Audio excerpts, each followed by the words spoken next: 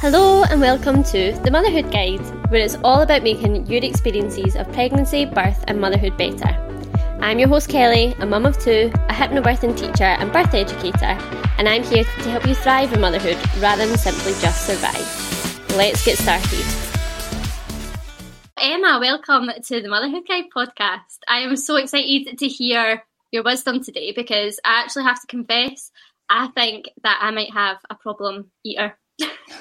I think that my little boy Jonah is a problem eater, so I feel like I'm going to learn a lot from you today, and I'm really excited to get some tips, and no doubt this will be really helpful for lots and lots of parents, because I think that eating is quite a common issue, isn't it? And Emma, could you give us a little introduction so that everybody knows who you are and what you do? So my name's Emma. I am a paediatric dietitian and I work with parents who are struggling with fussy eaters and food allergies. But I'm not just a dietitian, I'm also a mum who has lived through multiple food allergies. My little girl had a milk and egg allergy and also was a very fussy eater as well. So I try to share lots of practical strategies that worked for me, but also from a professional point of view as well. So hopefully nothing that's extreme or out there that you can't try at home. Yeah, that's amazing. So what kind of got you on this path to become a dietitian? Were you a dietitian before having your child? Yes, I was. Yeah, I was a dietitian before. But I actually used to work as an events manager before in marketing events. So I retrained at 30 and went back to university for 4 years to retrain to be a dietitian. So I had a bit of a midlife kind of crisis around then and decided, I worked in events for like 10 years and I just felt like I couldn't do that with children. It was lots of international travel and that sort of thing. And it just wasn't practical, long hours. And I just got more and more interested in nutrition. And I just thought the only way I'm going to be able to do this full time is if I retrain to be a dietitian. So yes, I retrained at 30 and I had my little girl at 35. I want to say, I'm trying to remember. Yeah. So I was a dietitian before I had my little girl. Oh, that's interesting. Did that feel a little bit reassuring for you to have that background going into parenthood?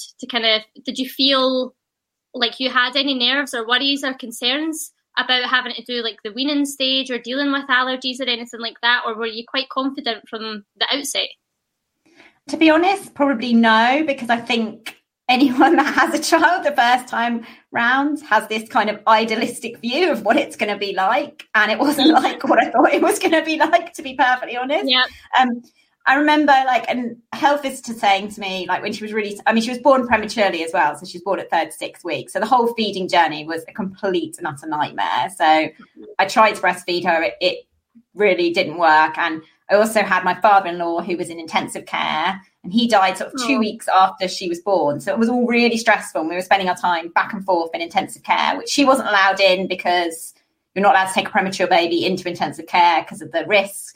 So it was all really stressful and not at all how I envisaged being able to just breastfeed, that I thought would be really easy and I'd just be able to do it. But actually, she had to be fed from basically the moment she was born because her blood sugar levels were so low that there was a risk that she'd drop into a coma. So they had kind of a feeding regime if you feed her on formula every 2 hours where you couldn't, normally you can often wait for your milk to come down and all of that sort of stuff. We couldn't do any of that with her.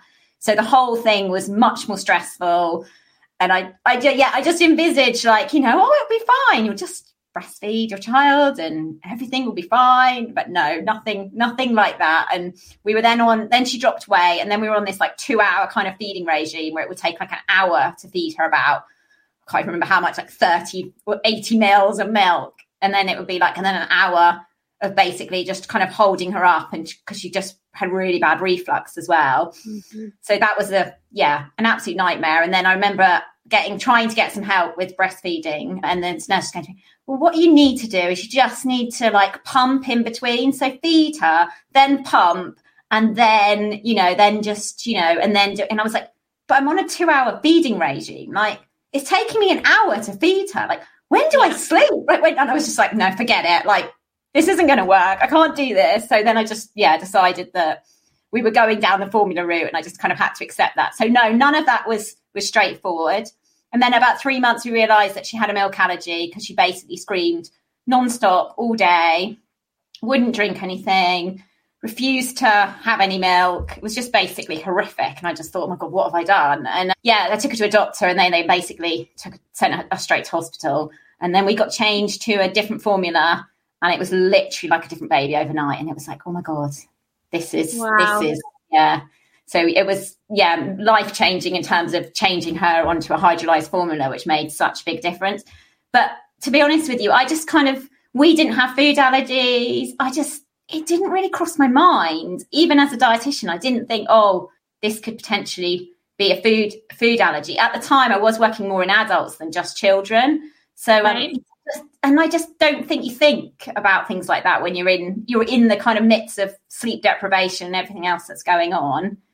And then weaning, I'll be honest, again, I absolutely hated. I had this vision of it being amazing and cooking all these different foods. And she basically had absolutely no interest in eating. She didn't put anything really in her mouth for the first 12 months of her life. Like, you could spoon feed her, but you gave her finger food. Nothing was going near her mouth. And when I mean nothing, I mean, like, you know how babies normally put things in their mouths to chew, like things that they pick off the floor? No, nothing went in her mouth. You could leave anything on the floor and she wouldn't put it in her mouth, because she basically, I think, was so traumatized by everything that happened that she just had no interest in eating. So, then I think that's why she became such a fussy eater, was also because, and what I find a lot in my clinics is normally there's something that's happened, like an allergy or some experience that often then kind of created some of the issues around eating as well. So, that's so interesting, Emma, because, I was saying that my son Jonah, I would probably say that he's a problem eater, which I guess will come on at some point. But, that makes sense that there's potentially, like this almost like triggering traumatic event type scenario that happens, and then that totally then affects how they then deal with food moving forward. Because we had not the same issue with Jonah, but he actually had a feeding aversion, which I had absolutely no idea that was even a thing. But we had a lot of issues in which, I think I just make small babies, to be honest, right? Because I'm a small person. But we had a lot of pressure from the doctors, the health visitors, he should be drinking this amount of milk by this age. And even though he was gaining weight, and it wasn't gaining massive amounts of weight, and I think he was on, you'll need to remind me because I totally can't remember, but he was on the smallest centile. But it was in fact, no, is there one with a 9? Yeah, there's a 9. There's a second, and then there's a 9. So my little girl's on the second, for example, even now. So you've got the 0.4 second and then 9th. I feel like he was a 9. So he was gaining weight, but they were just kind of putting that in my head, or he's not drinking enough. And so we then got into the mindset of, right, we need to keep trying to give him more. And what then actually happened, which is just, it makes me so sad still to think about it, is that he just completely went off his bottles completely. And I had no idea that could even happen. But it got to the point where he literally wouldn't even take his bottles if he was awake. I was having to try and sneakily feed him every time that he fell asleep so that he would take it. Or, I was having to put telly on and distract him. And that just makes me feel so guilty now. But I had no idea what was happening. I had absolutely no idea that a feeding version was even a thing. I just had in my head that the health visitors, the doctors, they know better. And then what happened is he started to get really, really upset every time he saw the bottle come in, which makes so much sense, because he was just don't stop stuffing me with food. I don't want it, Yeah. And he was getting so upset. And then they were saying to me, oh, well, he's obviously got reflux then if he's getting so upset on the bottles. So then it was then down the route of, right, come on, we'll treat him for reflux. So, he tried just about every single reflux product on the market. And it ended up that I actually had to step away and just be like, none of this feels right. This does not feel like I'm getting the right advice whatsoever here. And there was one day that we ended up taking him up to the hospital to get seen, because he had not, I think he had drank 5 ml of milk in a day, and it was just not enough. And I was absolutely so worried. So we took him up to the hospital, and they said that he had a feeding aversion and that we just needed to start him on solid food. So by this point, thankfully, he was like 5.5 months. And to be honest, I think he was ready for weaning anyway. But, that would make sense that full experience has totally put him off food, because as much as we then started weaning him from that point, he's always been really fussy about what he would have. And he was really, really fussy from the outset as well, kind of the opposite from your child, though, that he wanted to feed himself. We had to do baby-led weaning from the outset. But even now, he's very much probably a problem eater, where he is very specific on the foods that he'll eat and will not even entertain so many things. So he still doesn't eat any fruit. He doesn't eat like any potatoes at all. He's been really funny with sauces. He's only just started to eat sauces.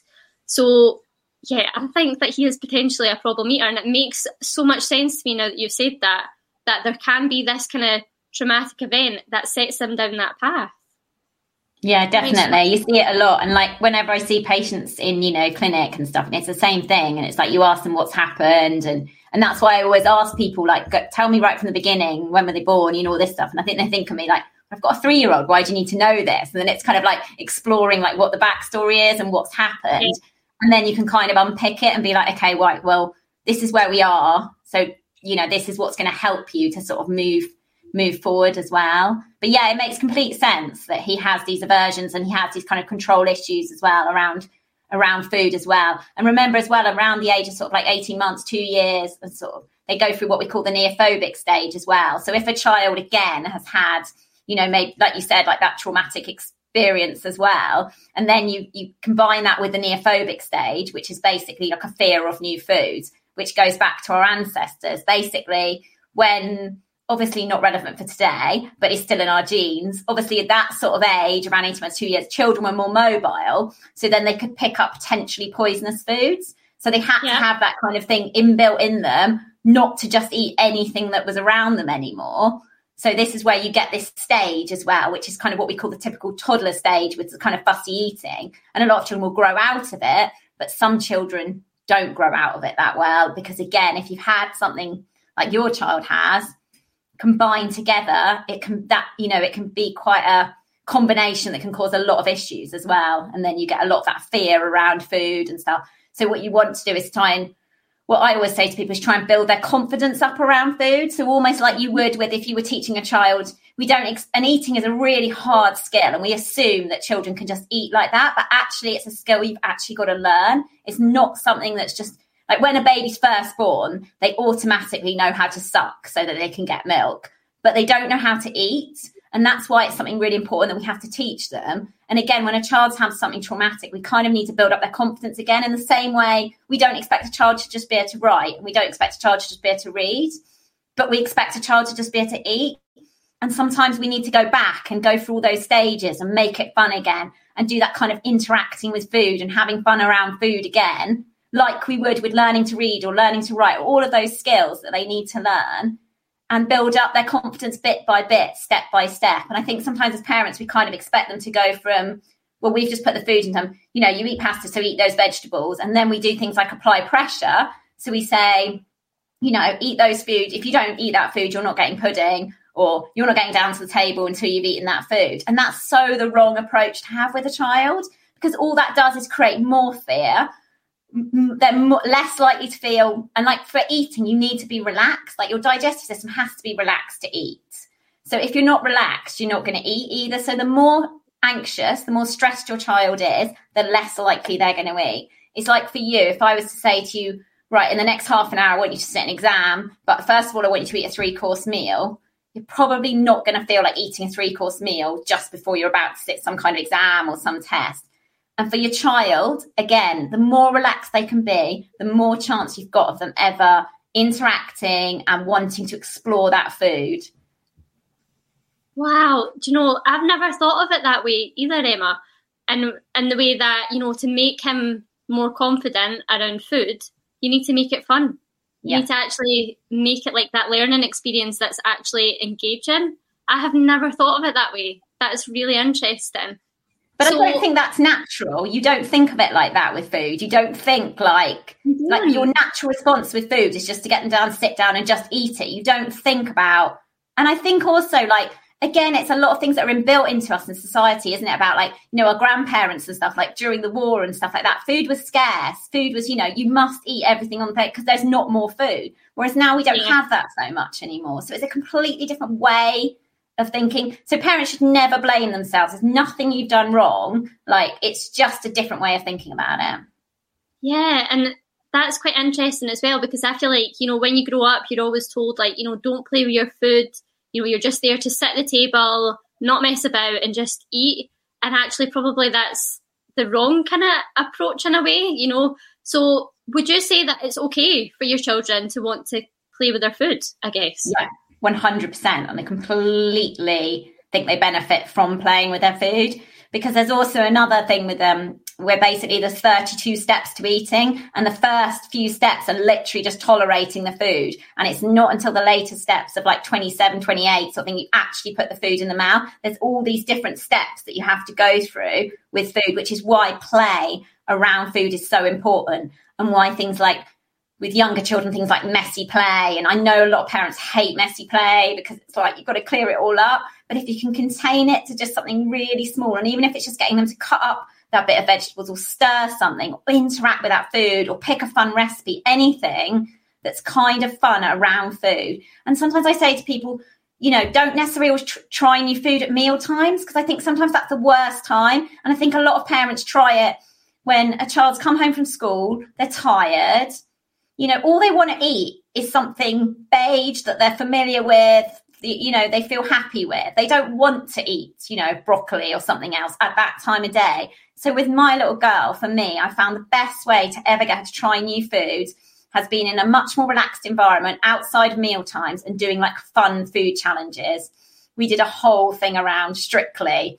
And like each week we pick a different food, and she tried so many different new foods that she never would have tried otherwise. So yeah, the more fun, the more games you can have around food, the better, I think. Wow, that is honestly such a fascinating and valuable approach. Like, that's kind of blown my mind a little bit. I'm like, oh my God, this opens like a whole new world of opportunity, thinking of things that I can potentially do to get him to even just at first interact with the food.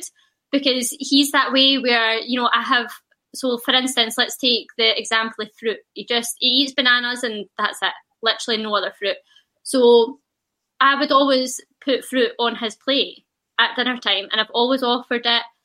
But that makes sense that, potentially dinner time's not the best time to do that. And he will often just be so kind of like exhausted, tired, done with the day, that even the sight of that on his plate, he's like, I don't want that. I don't like that. Why have you put that on my plate? So that makes sense that maybe we need to change that approach a little bit, make it a more fun environment. Yeah. And also try that in a more kind of relaxed setting where it doesn't feel like he absolutely has to eat that. That's totally blown my mind.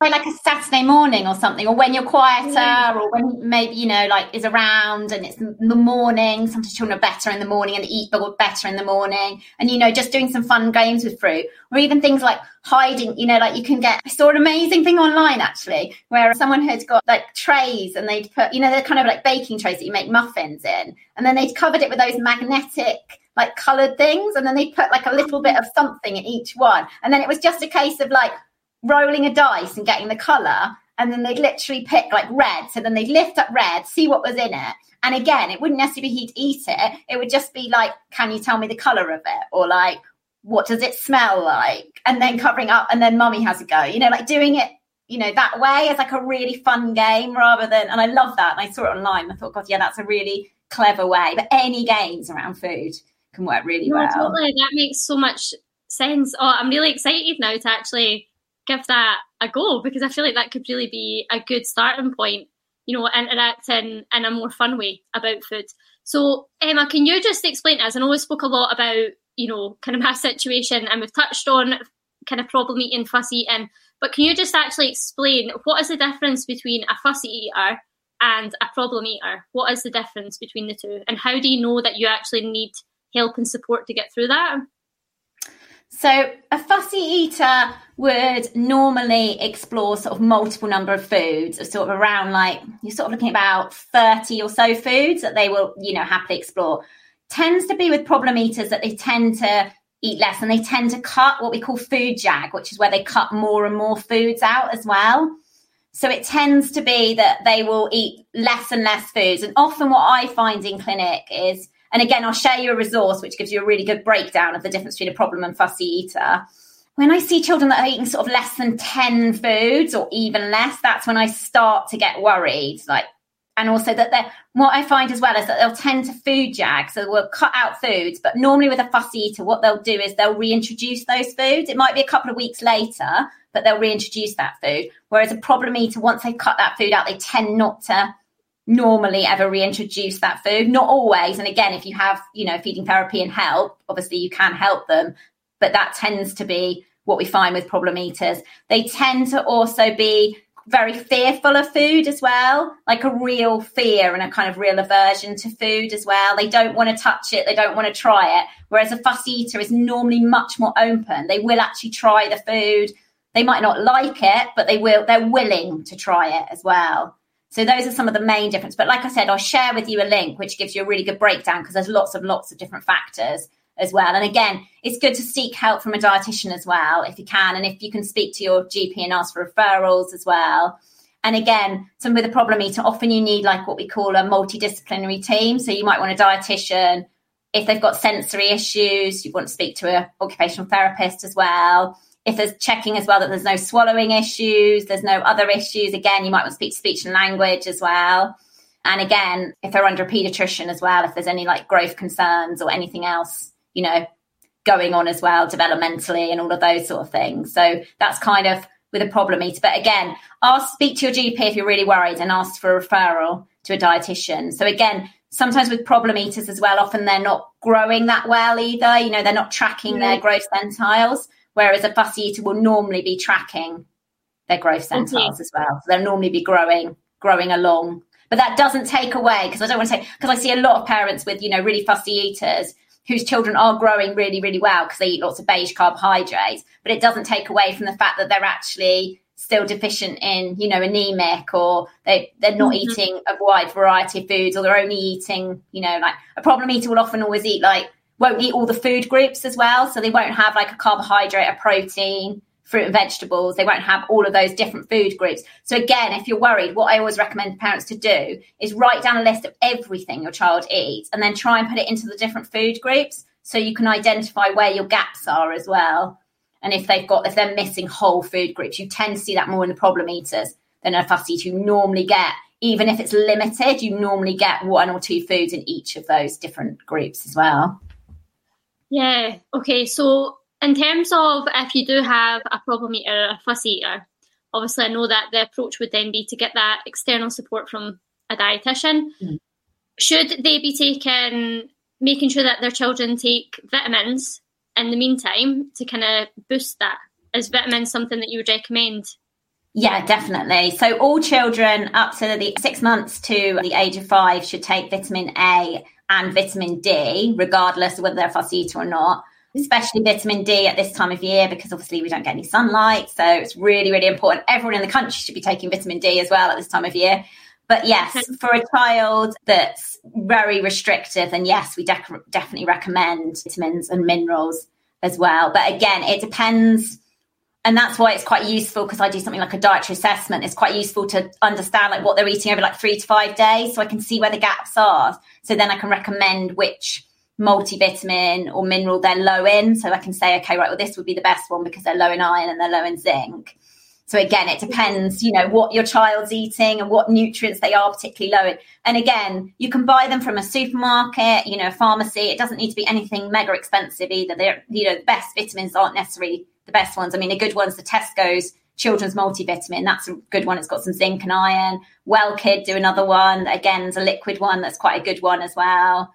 So yeah, I normally recommend vitamins and minerals as well, but don't go really high doses or anything like that as well. Yeah, no, that's really interesting. So that's good then, if you have that support from a dietitian, then you can get that really tailored approach to what your child actually needs. That's really good, actually. So Emma, can you just explain as well, I know you touched about it just there when you were talking as well about the centiles. This is something that I think really confuses people, and I have to admit, it's never been something that I've fully understood either. Can you give us a bit of background on understanding that?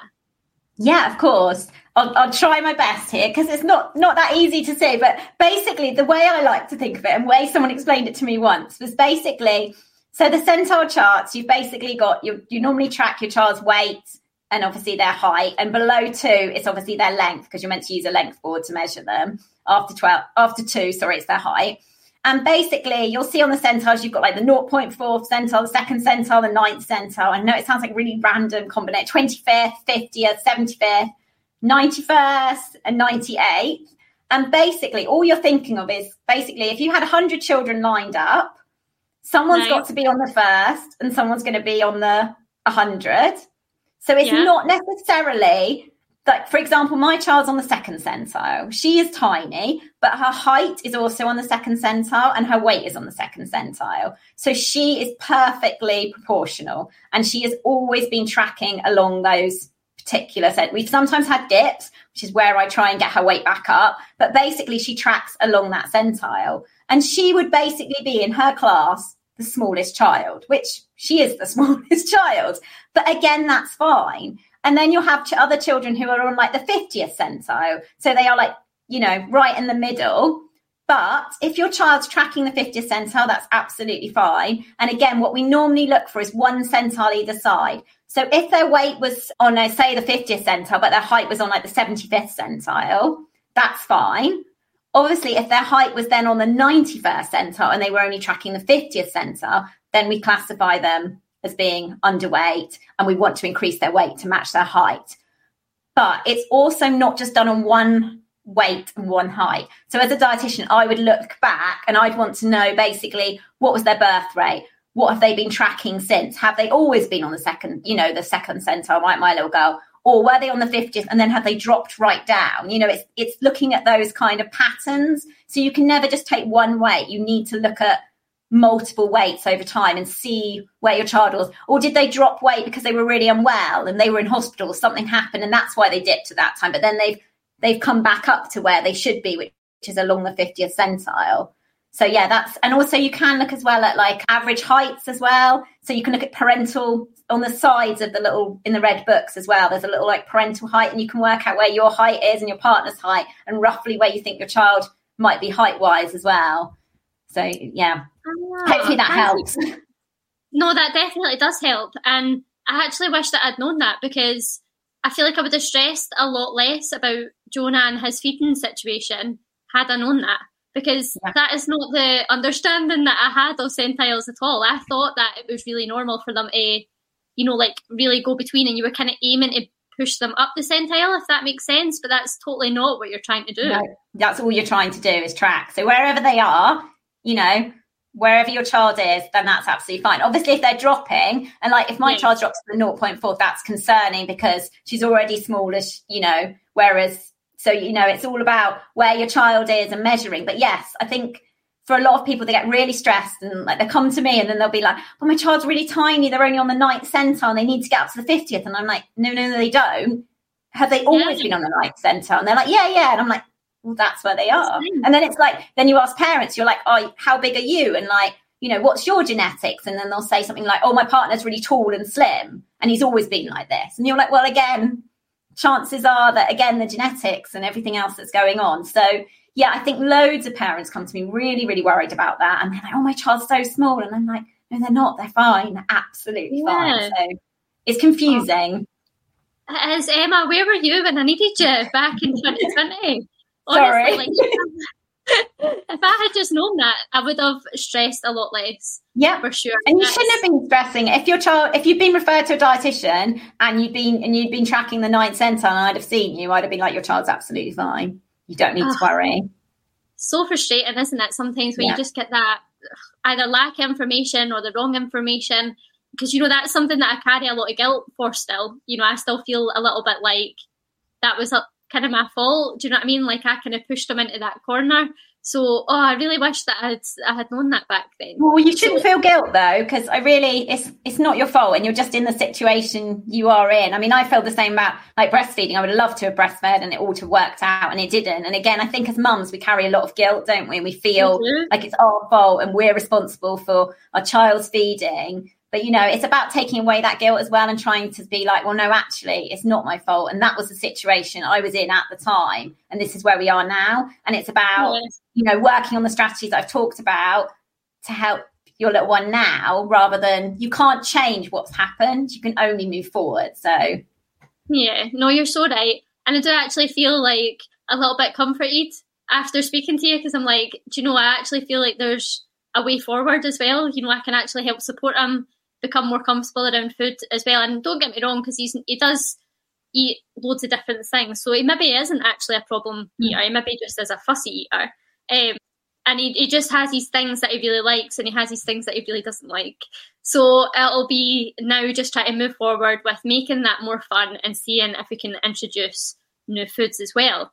So another thing that can potentially cause issues with, like, you know, losing weight and stuff like that with the kids can be the allergies. So I know you've got your own personal experience on this. I feel like it's something that's not really talked about until you're in the thick of it.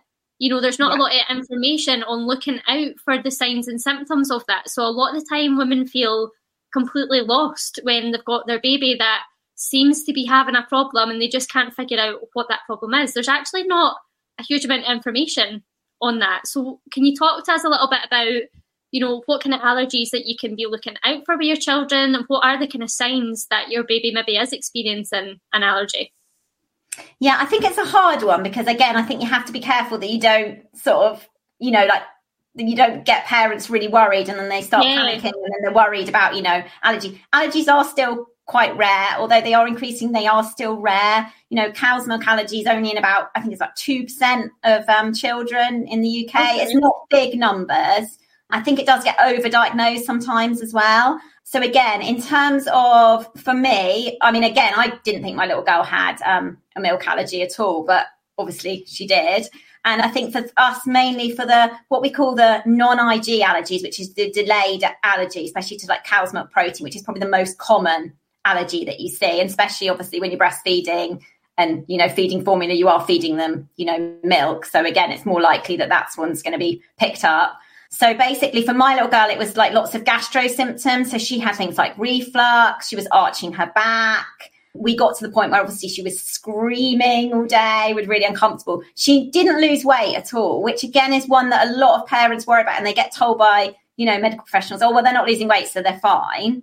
So again, they cannot lose weight, especially, so that's not necessarily one. Eventually, my little girl did start to lose a bit of weight because she started to refuse the bottle completely. But I think by that point, she was in so much pain and so much discomfort. And this was sort of like 3 months, you know, into potentially the milk allergy as well. Sometimes rashes as well. Not always eczema. Eczema is very common in children as well. So eczema isn't always related to a food allergy. And I know I see a lot of parents who cut out so many different foods. They're breastfeeding, they cut out all these foods because they think that that's what's causing the eczema. And often eczema is environmental or lots of other issues going on as well with eczema. So don't always necessarily assume just because they've got eczema that it's definitely an allergy. I'm not saying it isn't always, but it's not always the cause as well. So yeah, for us, it was lots of those kind of gastro-y type symptoms, generally really uncomfortable and that sort of thing as well. With a non-IG allergy, so delayed allergy, everything's within like 2 to 72 hours. Whereas with an IG allergy, which is what we call an immediate allergy, that's when you tend to get more the immediate, you know, response. So within 2 hours, where you might get like the hives and, you know, an instant kind of reaction as well. So that's kind of what you're looking for. And again, I'll send you a really good link as well from Allergy UK, which breaks down all the different symptoms as well and the difference between an IG and a non-IG allergy, so that parents can read that as well and it can give them a really good understanding of it as well. Because it's quite hard to sort of, without seeing a child as well. And often if your child is referred for an allergy or they are diagnosed potentially with a cow's milk allergy, again, you should be referred to someone like a dietitian, to be seen so that they can help support you with weaning, making sure they're getting all the vitamins that they need, all the iodine, the calcium, everything like that. And then also support you with reintroduction as well. So there's something called the milk ladder that, again, we can help and support you with. So you shouldn't be on your own if your child is diagnosed with an allergy as well. You should be able to get some support. I know the waiting times are long at the moment, but you should be pushing to try and get some kind of help and support as well. And also as a dietitian, we can help diagnose, and I can sort of see if I think, it is a milk allergy or not. And again, we do something called the milk challenge as well, which I was speaking to a lovely lady yesterday about. So we try reintroducing that milk to see if it definitely is and confirm whether it is actually a milk allergy or not. Because again, some of the symptoms with a milk allergy, like things like the colic, the reflux and stuff, cannot be linked to an allergy. So it's not always an easy one to necessarily be like, yes, it's, sometimes it's definitely, yeah, it's an allergy. Like my child, they go on to like a Nutramigen formula, hydrolyzed formula, and like literally she was completely back, like she seemed so much better. All the crying, all the pain and everything else stopped. And also we did the milk ladder, and it took us 3.5 years for her to get to that top of the ladder. We couldn't get past like the white sauces. So I think she definitely had a milk allergy. Like I can kind of confirm that that's definitely what it was. But again, it's and the problem with a delayed allergy as well is you can't do like things like the skin prick tests and all of those tests. They won't give you any results. So what you need to do with a delayed allergy is basically you are trying and having to do the reintroduction, which I know for a lot of parents and for me as well is really, really stressful as well, which is why having someone to help you and support you through the process is really important as well. Yeah, definitely, because I can imagine, neither of my children have had allergies, thankfully, but I can imagine how stressful that scenario must be, and, all of the kind of negative feelings that would come around that. So I'm really glad that there is that support there, because I feel like otherwise you wouldn't even know where to begin with that one. So I'm really glad that there is that support out there. The first thing to do is to speak to your health visitor or your GP to start with as well. If you're experiencing symptoms and you feel like there's something else, trust your gut, I think, as well. Like if you feel like something's not working. And I know from a lot of people, I had a really positive experience with our GP and the milk. We did get just referred straight to hospital and, we were supported. But I know for a lot of parents, and a lot of the studies have shown that people go back and forth multiple times, and especially if you're first time mum, you get a lot of the, oh, it's just colic, or they're just this. But I think if things don't start to improve, keep going back and sort of pushing for more help and support as well. Definitely. Thank you for sharing that. So what do you think would be, for a first time mum, or even perhaps a subsequent mum, what would be your tips to encourage a healthy relationship with food from the outset? What do parents need to focus on? Do you mean from like actually when they're born, or do you mean more when they're sort of starting weaning and things like that? Either. It can be from when they're born and when they start that weaning process. What are your kind of tips to encourage that healthy behaviour around food? I think, obviously when you're first starting, again, it depends how you're going to feed and, getting support. And if you want to breastfeed, then, getting some help and support out there to help you on that journey as well. And again, with bottle feeding, again, depending on which, all the formulas are quite similar. So again, don't feel that you have to buy the most expensive formula or anything like that either.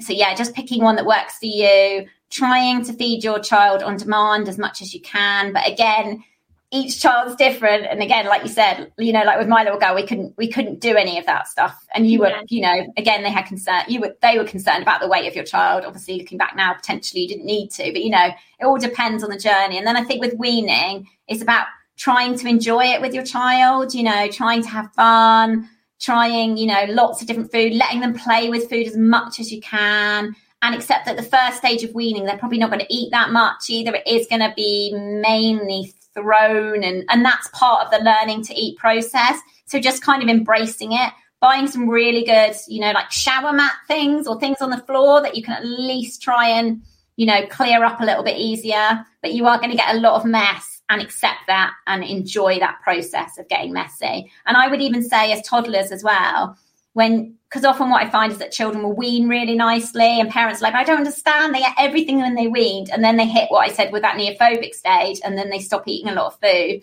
So again, go back to having fun with food, getting messy with them, doing all of those things. And again, I share a lot on my account, a lot of things on food chaining as well, and doing food challenges and things like that. Just go back and enjoy food with them and take any pressure away at meal times that you can, because the more pressure you apply, the worse things will get as well. Yeah. Is it true, because I feel like I've seen this, I can't remember if it's been on social media, but is it true that you don't need to stress about the amount of physical food that your child is eating up until they're in their first year of life? Is that true, that they only need that milk for that first year of life, and you don't actually need to worry about them having the intake of physical food, if that makes sense? No, that's not actually true. So that's that whole kind of thing. Food is fun. Yeah, fun until 1. So they do need key nutrients in that first year, especially things like iron, for example. So like children up till 6 months have a natural iron store from the mother. After 6 months, that starts to deplete. So it is important that they are getting like iron rich foods. And we're sort of aiming for like twice a day, as well. So food is still really important. And again, the other thing with food as well is the texture. So it's not sticking to just those puree type foods, because again, they need to learn how to eat those lumps, and they need mashed food. And then you need to work, way towards, and that's why I'm quite pro the sort of finger foods, baby led weaning with a bit of puree and a bit of mixed in. So again, you're getting the nutrients from potentially the spoon feeding, but they're also learning to eat as well. So again, they're really important skills and really important nutrients they do need in that first year. It's not just about having fun in that very first year. But again, don't put too much pressure on yourself either, because again, every child's different. As long as they're growing well, they're tracking their centiles as well. Just explore food and have fun. I know, we didn't do this, and I don't think it really would have worked my child, but I know there's this 100 food challenge things, just to try loads of different tastes and different flavors with your child, and having all of those kind of fun things to do as well can sometimes help as well. Yeah, no, that's really good to know. And the other thing I was wondering as well is, do you think that it's good to kind of have every food group on an even keel? So what I mean is, would you recommend to parents avoiding the language around food being good and food being bad? I personally, and I don't know if this is the right thing, but I have always encouraged, it's perfectly fine to have a wee bit of cake with your dinner, if you know what I mean, and just serve everything all at the one time, rather than being you need to eat all of this good food before you get to this bad thing. Do you know what I mean? Yeah, you're doing exactly the right approach. Yeah, there's no such thing as good or bad food. That's just something we've kind of labelled food as. All food has some nutrients in it. And like you said, what you're doing there by not, having the cake with the meal is you're not putting what we call a pudding on a pedestal, which is basically by saying, oh, the pudding's good and you really want to eat this, but the rest of the food that you're having for meal, that's you don't really want to eat that, because that's not as fun as that nice cake and that chocolate that you only get because you've been really good, and therefore it's it's a really good thing to have. So again, we're just making it sound like it's a really something they really want more than having. So again, totally the right approach. Never call food good or bad. That's good to know. So don't label food as treats and stuff like that as well. And do you think avoid using food as a reward? Would you agree with that? Definitely. Too? Never use food as a reward. It will backfire. It will work maybe once, twice. You'll get them to eat that thing, but you haven't got them to eat it. You've just bribed them to eat it. And in the long term, they're not really necessarily going to start consistently eating that food either. It will work very short term, but it won't work longer term. Yeah. Oh, Emma, I feel like I have learned so much from you. Thank you so much for sharing everything with us today, because honestly, I feel like I said, my mind has been completely blown. I'm really excited to take some of what you've said today and actually implement that myself within my family. So I'm really excited to do that. So those resources that you send me, if I pop them in the show notes for the episode, definitely. Access. Perfect. And would you mind just giving me a little rundown of how people could work with you if they would like to do that? Yeah, so I'm currently, if you're on Instagram, I'm at dietitian.withadifference. I share loads of weekly tips, and I've got loads of free guides as well on fussy eating and some calorie mortality guides as well. So if you ever need anything, just come and visit me, message me on Instagram as well. I'm always happy to answer any questions as well. And I offer one-to-one consultations, and I also have a Create Confident Eaters program as well if you want more support. Amazing. Thank you so much. So I will pop all of your details in the show notes as well, so that's nice and easy for people to find you. But thank you so much for sharing all your wisdom today. I knew this was going to be a good one, so I really appreciate your time and all the information that you provided as well. I know that for certain that's going to help lots and lots of listeners, so thank you so much. Thank you. Thank you so much for having me as well. It's been lovely. No problem at all. So I will speak to you soon. So I really hope that you've enjoyed today's episode and that you've been able to take something away from it, whether that's feeling less alone or more in the know. If you have enjoyed today's episode, the usual stuff applies. A review or a share with a friend is a really great way for me to build my community so that I can help more women. All the good stuff is in the show notes, guys, including details on how to work with me, or you can check out my website at www.breathingtobirth.com. I'll see you next week.